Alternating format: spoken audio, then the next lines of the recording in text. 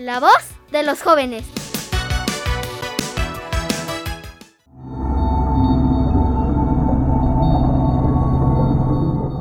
Bienvenidos al Rincón del Insomnio, donde las historias puedan ser reales, o quizá no.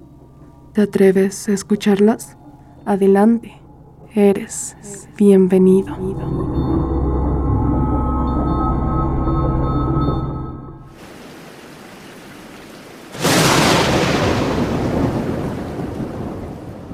Yo era padre de familia. En ese entonces, mis hijos aún eran pequeños. Y mi mujer aún no trabajaba. Decía que le preocupaba dejar a nuestros hijos con una niñera. Cosa que no me molestó en absoluto. Aún así, eso significaba más carga económica para mí. Algunas veces pedía turnos extras en mi trabajo o me metía a trabajos donde tuviera buena paga. Aquella noche fue uno de esos días donde me quedé horas extra.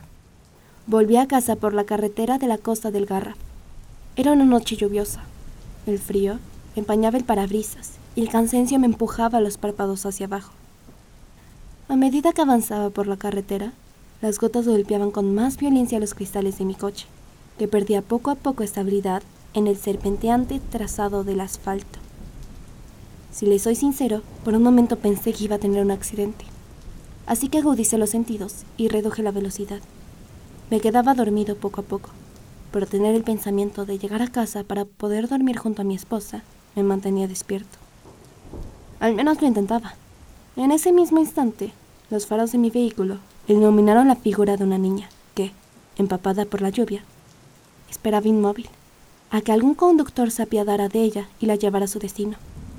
Sin dudarlo ni un momento, al ver que era una niña, frené en seco y la invité a subir. Al final, me recordó tanto a mi hija que no pude evitar querer ayudar a que volviera a su casa. Pronto, ella aceptó de inmediato, y mientras se sentaba en el lugar del copiloto, no pude evitar fijarme en su vestimenta. Llevaba un vestido blanco de algodón arrugado y manchado de barro.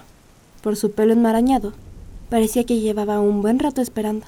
Intenté ofrecerle una chaqueta antes de emprender el viaje, pues si yo estuviera igual de empapado, me hubiera gustado mantenerme caliente al menos con algo. No, gracias. Estoy bien, me respondió con una sonrisa. Yo se la devolví de inmediato. Reanudé el viaje. La chica, a pesar de tener unos 9 o 10 años, era muy sociable. Empezamos una conversación trivial sobre juguetes, caricaturas, dulces, etc. Muchas veces intenté meter el cómo había llegado a ese lugar o el dónde estaban sus padres. Pero la niña escribió en varias ocasiones la historia de cómo había llegado hasta aquel lugar o el por qué estaba sola, haciéndome otras preguntas referente a otros temas. Siendo sinceros, me empecé a preocupar, mucho más. Para ser una niña de esa edad, era imposible que estuviera ahí sola. Así que pensé llevarla justo a la comisaría de mi ciudad cuando llegara. Llegó aquel momento idóneo. Con una voz fría y cortante, me pidió que redujera la velocidad hasta casi detener el vehículo. Es una curva muy cerrada, me advirtió. Yo seguí su consejo. Debo admitir que su voz me puso los pelos de punta, y, cuando vi lo peligroso que podría haber sido, le di las gracias. Ella, con la misma voz cortante y fría, me espetó. No me lo agradezcas, es mi misión.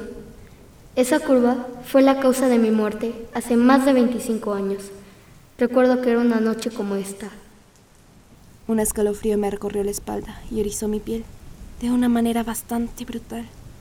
Pensé preguntarle algo, pero cuando giré la vista hacia el copiloto, la niña ya no se encontraba ahí. El asiento, sin embargo, seguía húmedo.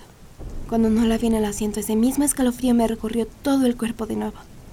Decidí hablarle a mi esposa, para intentar tranquilizarme y al menos no ir solo en lo que quedaba de camino. Aún así, debo admitir que de no haber sido por esa niña, quizá ese día no hubiera regresado a casa. Al menos no en una sola pieza.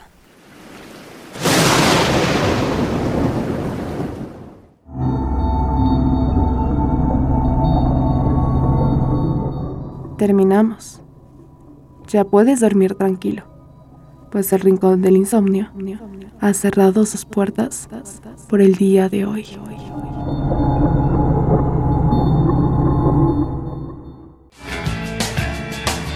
Radio IMA, la voz de los jóvenes.